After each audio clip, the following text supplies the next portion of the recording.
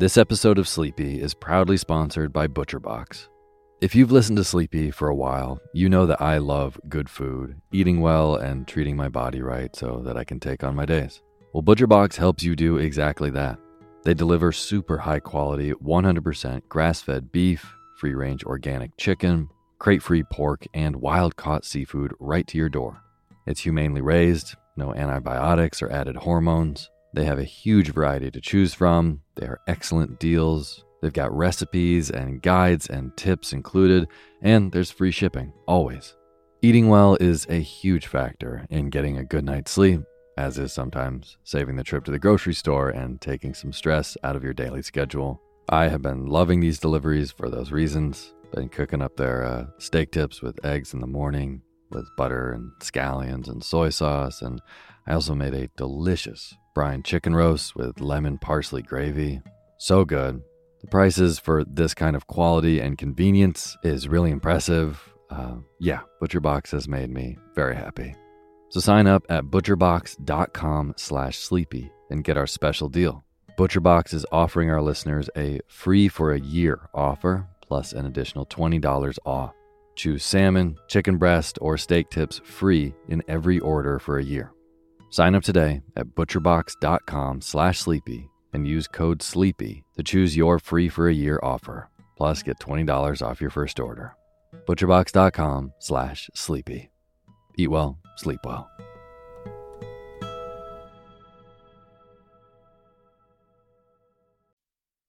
Hey, my name's Otis Gray, and you're listening to Sleepy.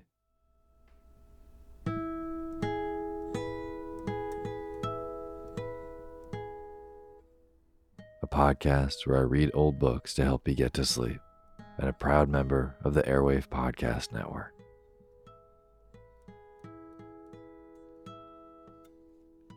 Well, it is that time again. It is officially spooky October. I am back from my travels and have a brand new spooky story for you tonight that I think you're really going to like.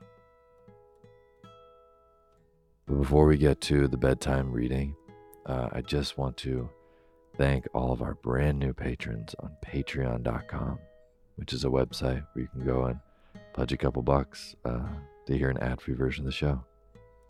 And since I've been gone the last couple weeks, there have been so many new patrons that I'm going to break them up in half and read more of them next week. So here are some new patrons I want to profoundly thank. Ann Kiefer, Lauren Lacey, Kyle, Morgan White, Beth Johnson, Alessandra, Liv Decker, Brooke Gray, Candy, Stephen Osso, Leslie Creedon, Philippa Gilson, Kit Kat, Christina Johnson, Evelyn Hunter, Donna McCletchy, Lori Ruth, Michael H., and Kelsey and Josiah Sherman, who apparently just got married. So congrats. Thank you all so much for being patrons of this show. It really means a lot. So thank you. And for anyone who doesn't know, all of these names that I just read are brand new supporters of Sleepy on Patreon, which is a website where you can go and support creators who make the stuff that you like. So if you like Sleepy, then you can go to patreon.com/sleepyradio and donate even $1 a month. It goes a really long way. Like I said, at $2, you get to hear an ad-free version of the show, and at $5, there is a whole entire poetry feed that you've never heard. But no matter how much you donate, I will read your name in the opening credits of the next show after you do. So again, if you want to be a part of making this show, go to patreon.com/sleepyradio. Thank you. And as always, the music you're hearing is by my good friend James Lepkowski, and the cover art for Sleepy is by Gracie Kanan.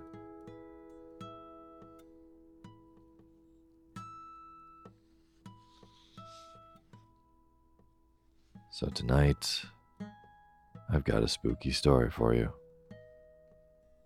As we've done the past few years, every October I bring a series of slightly more thriller-esque stories. A lot of Edgar Allan Poe. And tonight, I have a really nice vampire story for you. So, it's it's a slow burn, and it's kind of creepy, especially at the end. Hopefully you don't make it to the end.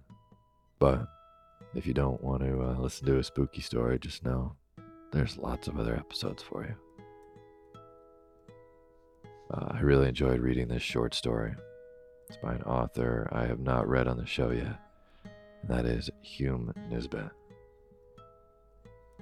This is the story of The Vampire Maid, which is a especially creepy little slow burn that was written in the late 1800s.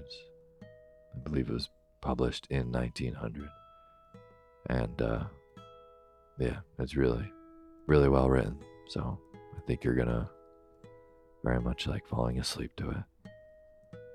I'm also recording this very appropriately up in Vermont right now, where the trees are kind of losing their leaves and everything feels pretty spooky. And it's dark and a little bit chilly. It's definitely fall here, and what I'm looking at outside my window very much fits the story tonight. So if you hear any wind rustling through trees, it's not because I added those sounds in, it's because right outside this window, that's what's happening. And I think it's a perfect backdrop to this particular story.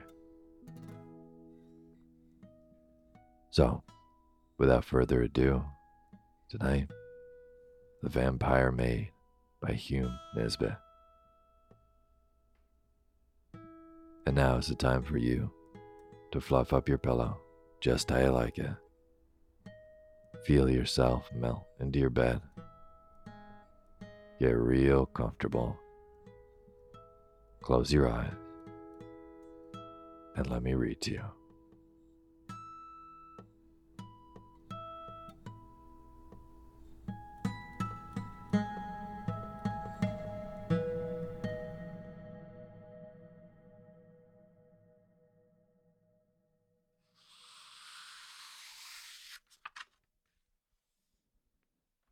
The Vampire Maid. It was the exact kind of abode I had been looking after for weeks, for I was in that condition of mind when absolute renunciation of society was a necessity. I had become diffident of myself and wearied of my kind. A strange unrest was in my blood, a barren dearth in my brains. Familiar objects and faces had grown distasteful to me. I wanted to be alone. This is the mood which comes upon every sensitive and artistic mind when the possessor has been overworked or living too long in one groove. It is nature's hint for him to seek pastures new, the sign that a retreat has become needful. If he does not yield, he breaks down and becomes whimsical and hypochondriacal, as well as hypercritical. It is always a bad sign when a man becomes overcritical and censorious about his own or other people's work, for it means that he is losing the vital portions of work, freshness, and enthusiasm. Before I arrived at the dismal stage of criticism, I hastily packed up my knapsack, and taking the train to Westmoreland, I began my tramp in search of solitude, bracing air, and romantic surroundings. Many places I came upon during that early summer wandering that appeared to have almost the required conditions, yet some petty drawback prevented me from deciding. Sometimes it was the scenery that I did not take kindly to. At other places, I took sudden antipathies to the landlady or landlord and felt I would abhor them before a week was spent under their charge. Other places which might have suited me, I could not have, as they did not want a lodger. Fate was driving me to this cottage on the moor, and no one can resist destiny.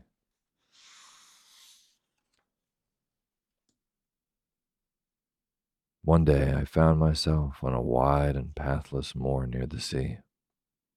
I had slept the night before at a small hamlet, but that was already 8 miles in my rear, and since I had turned my back upon it, I had not seen any signs of humanity. I was alone, with a fair sky above me, a balmy, ozone-filled wind blowing over the stony and heather-clad mounds, and nothing to disturb my meditations. How far the moor stretched, I had no knowledge. I only knew that by keeping in a straight line, I would come to the ocean cliffs, then perhaps, after a time, arrive at some fishing village. I had provisions in my knapsack, and being young did not fear a night under the stars. I was inhaling the delicious summer air, and once more getting back the vigor and happiness I had lost. My city-dried brains were again becoming juicy. Thus, hour after hour slid past me, with the paces, until I had covered about 15 miles since morning, when I saw before me in the distance a solitary stone-built cottage with a roughly slated roof. "I'll camp there if possible," I said to myself as I quickened my step towards it. To one in search of a quiet, free life, nothing could have possibly been more suitable than this cottage. It stood on the edge of lofty cliffs, with its front door facing the moor and the backyard wall overlooking the ocean. The sound of dancing waves struck upon my ears like a lullaby as I drew near. How they would thunder when the autumn gales came on and the seabirds fled shrieking to the shelter of the sedges. A small garden spread in front, surrounded by a dry stone wall just high enough for one to lean lazily upon when inclined. This garden was a flame of color, scarlet predominating, with those other soft shades that cultivated poppies take on in their blooming. For this was all that the garden grew.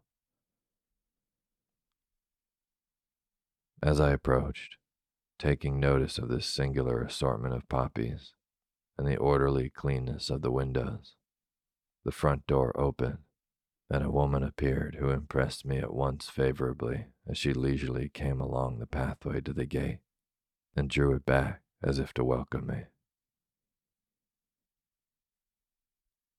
She was of middle age, and when young must have been remarkably good-looking. She was tall and still shapely, with smooth, clear skin, regular features, and a calm expression that at once gave me a sensation of rest. To my inquiries, she said that she could give me both a sitting and a bedroom, and invited me inside to see them. As I looked at her smooth black hair and cool brown eyes, I felt that I would not be too particular about the accommodation. With such a landlady, I was sure to find what I was after here. The room surpassed my expectation. Dainty white curtains and bedding with the perfume of lavender about them. A sitting room, homely yet cozy without being crowded. With a sigh of infinite relief, I flung down my knapsack and clinched the bargain. She was a widow with one daughter, whom I did not see the first day, as she was unwell and confined to her own room. But on the next day, she was somewhat better, and then we met. The fare was simple, yet it suited me exactly for the time. Delicious milk and butter with homemade scones, fresh eggs, and bacon. After a hearty tea, I went early to bed in a condition of perfect content with my quarters.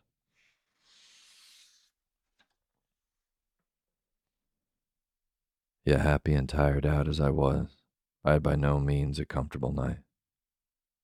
This I put down to the strange bed. I slept certainly, but my sleep was filled with dreams, so that I woke late and unrefreshed. A good walk on the moor, however, restored me, and I returned with a fine appetite for breakfast. Certain conditions of mind with aggravating circumstances are required before even a young man can fall in love at first sight, as Shakespeare has shown in his Romeo and Juliet. In the city, where many fair faces passed me every hour, I had remained like a stoic.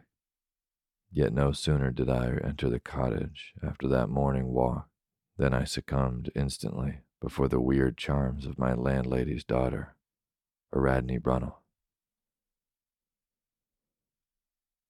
She was somewhat better this morning and able to meet me at breakfast, for we had our meals together while I was their lodger. Ariadne was not beautiful in the strictly classical sense, her complexion being too lividly white, and her expression too set to be quite pleasant at first sight. Yet, as her mother had informed me, she had been ill for some time, which accounted for that defect. Her features were not regular. Her hair and eyes seemed too black with that strangely white skin, and her lips too red for any except the decadent harmonies of an Aubrey Beardsley. Yet my fantastic dreams of the preceding night, with my morning walk, had prepared me to be enthralled by this poster-like invalid. The loneliness of the moor, with the singing of the ocean, had gripped my heart with a wistful longing. The incongruity of those flaunting and effervescent poppy flowers, dashing the giddy tints in the face of that sober heath, touched me with a shiver as I approached the cottage. And lastly, that weird embodiment of startling contrast completed my subjugation. She rose from her chair as her mother introduced her, and smiled while she held out her hand. I clasped that soft snowflake, and as I did, so a faint thrill tingled over me and rested on my heart, stopping for the moment its beating. This contact seemed also to have affected her as it did me. A clear flush, like a white flame, lighted up her face, so that it glowed as if an alabaster lamp had been lit. Her black eyes became softer and more humid as our glances crossed, and her scarlet lips grew moist. She was a living woman now, while before she had seemed half a corpse. She permitted her white, slender hand to remain in mine longer than most people do at an introduction, and then she slowly withdrew it, still regarding me with steadfast eyes for a second or two afterwards. Fathomless, velvety eyes these were, yet before they were shifted from mine, they appeared to have absorbed all my willpower and made me her abject slave. They looked like deep, dark pools of clear water, yet they filled me with fire and deprived me of strength. I sank into my chair, almost as languidly as I had risen from my bed this morning. Yet I made a good breakfast, and although she hardly tasted anything, This strange girl rose much refreshed with a slight glow of color in her cheeks, which improved her so greatly that she appeared younger and almost beautiful. I had come here seeking solitude, but since I had seen Aradne, it seemed as if I had come for her only. She was not very lively. Indeed, thinking back, I cannot recall any spontaneous remark of hers. She answered my questions by monosyllables and left me to lead in words. Yet she was insinuating and appeared to lead my thoughts in her direction and speak to me with her eyes. I cannot describe her minutely.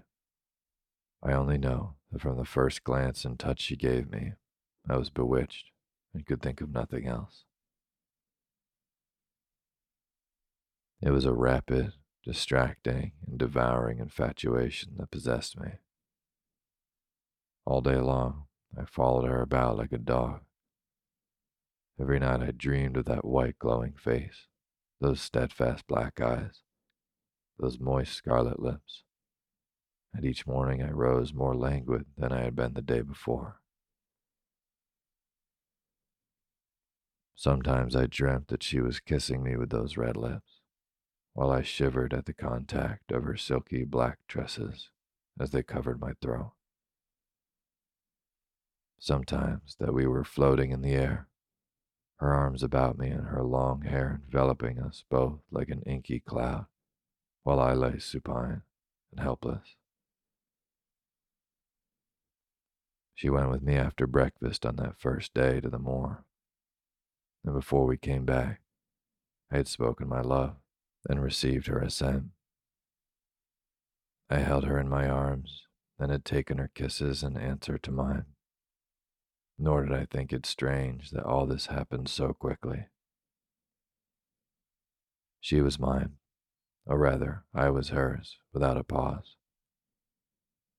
I told her it was fate that had sent me to her, for I had no doubts about my love, and she replied that I had restored her to life.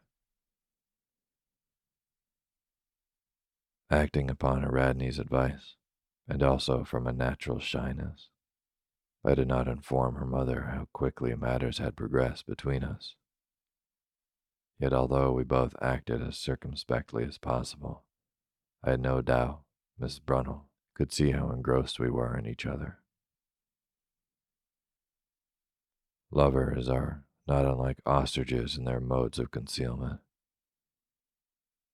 I was not afraid of asking Mrs. Brunel for her daughter, for she already showed her partiality towards me, and had bestowed upon me some confidences regarding her position in life, and I therefore knew that, so far as social position was concerned, there could be no real objection for our marriage.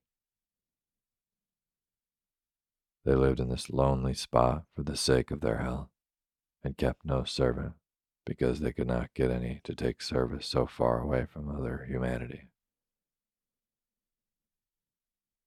My coming had been opportune and welcome to both mother and daughter. For the sake of decorum, however, I resolved to delay my confession for a week or two and trust to some favorable opportunity of doing it discreetly. Meantime, Aradne and I passed our time in a thoroughly idle and lotus-eating style. Each night, I retired to bed meditating starting work next day. Each morning I rose languid from those disturbing dreams with no thought for anything outside my love. She grew stronger every day, while I appeared to be taking her place as the invalid. Yet I was more frantically in love than ever, and only happy when with her. She was my lone star, my only joy, my life.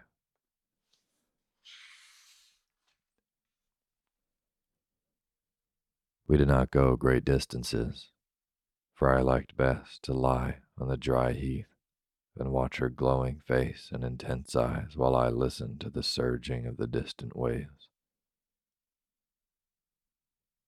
It was love that made me lazy, I thought, for unless a man has all he longs for beside him, he is apt to copy the domestic cat and bask in the sunshine. I had been enchanted quickly. My disenchantment came as rapidly, although it was long before the poison left my blood. One night, after a couple of weeks after my coming to the cottage, I had returned after a delicious moonlight walk with Aradne. The night was warm and the moon at the full. Therefore, I left my bedroom window open to let in what little air there was. I was more than usually tired, so that I had only strength enough to remove my boots and coat before I flung myself wearily over the coverlet and fell almost instantly asleep without tasting the nightcap draught that was constantly placed on the table, and which I had always drained thirstily. I had a ghastly dream this night. I thought I saw a monster bat, with the face and tresses of Aradne, fly into the open window and fasten its white teeth and scarlet lips on my arm. I tried to beat the horror away, but could not, for I seemed chained down and thralled also with drowsy delight as the beast sucked my blood with a gruesome rapture. I looked out dreamily and saw a line of dead bodies of young men lying on the floor, each with a red mark on their arms, on the same part where the vampire was then sucking me. And I remembered having seen and wondered at such a mark on my arm for the past fortnight. In a flash, I understood the reason for my strange weakness, and at the same moment, a sudden prick of pain roused me from my dreamy pleasure.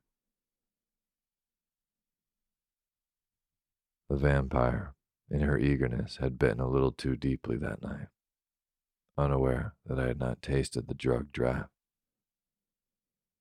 As I woke, I saw her fully revealed by the midnight moon, with her black tresses flowing loosely, and with her red lips glued to my arm. With a shriek of horror, I dashed her backwards, getting one last glimpse of her savage eyes, glowing white face, and blood-stained red lips. Then I rushed out into the night, moved on by my fear and hatred, nor did I pause in my mad flight until I had left miles between me and that accursed cottage on the moor.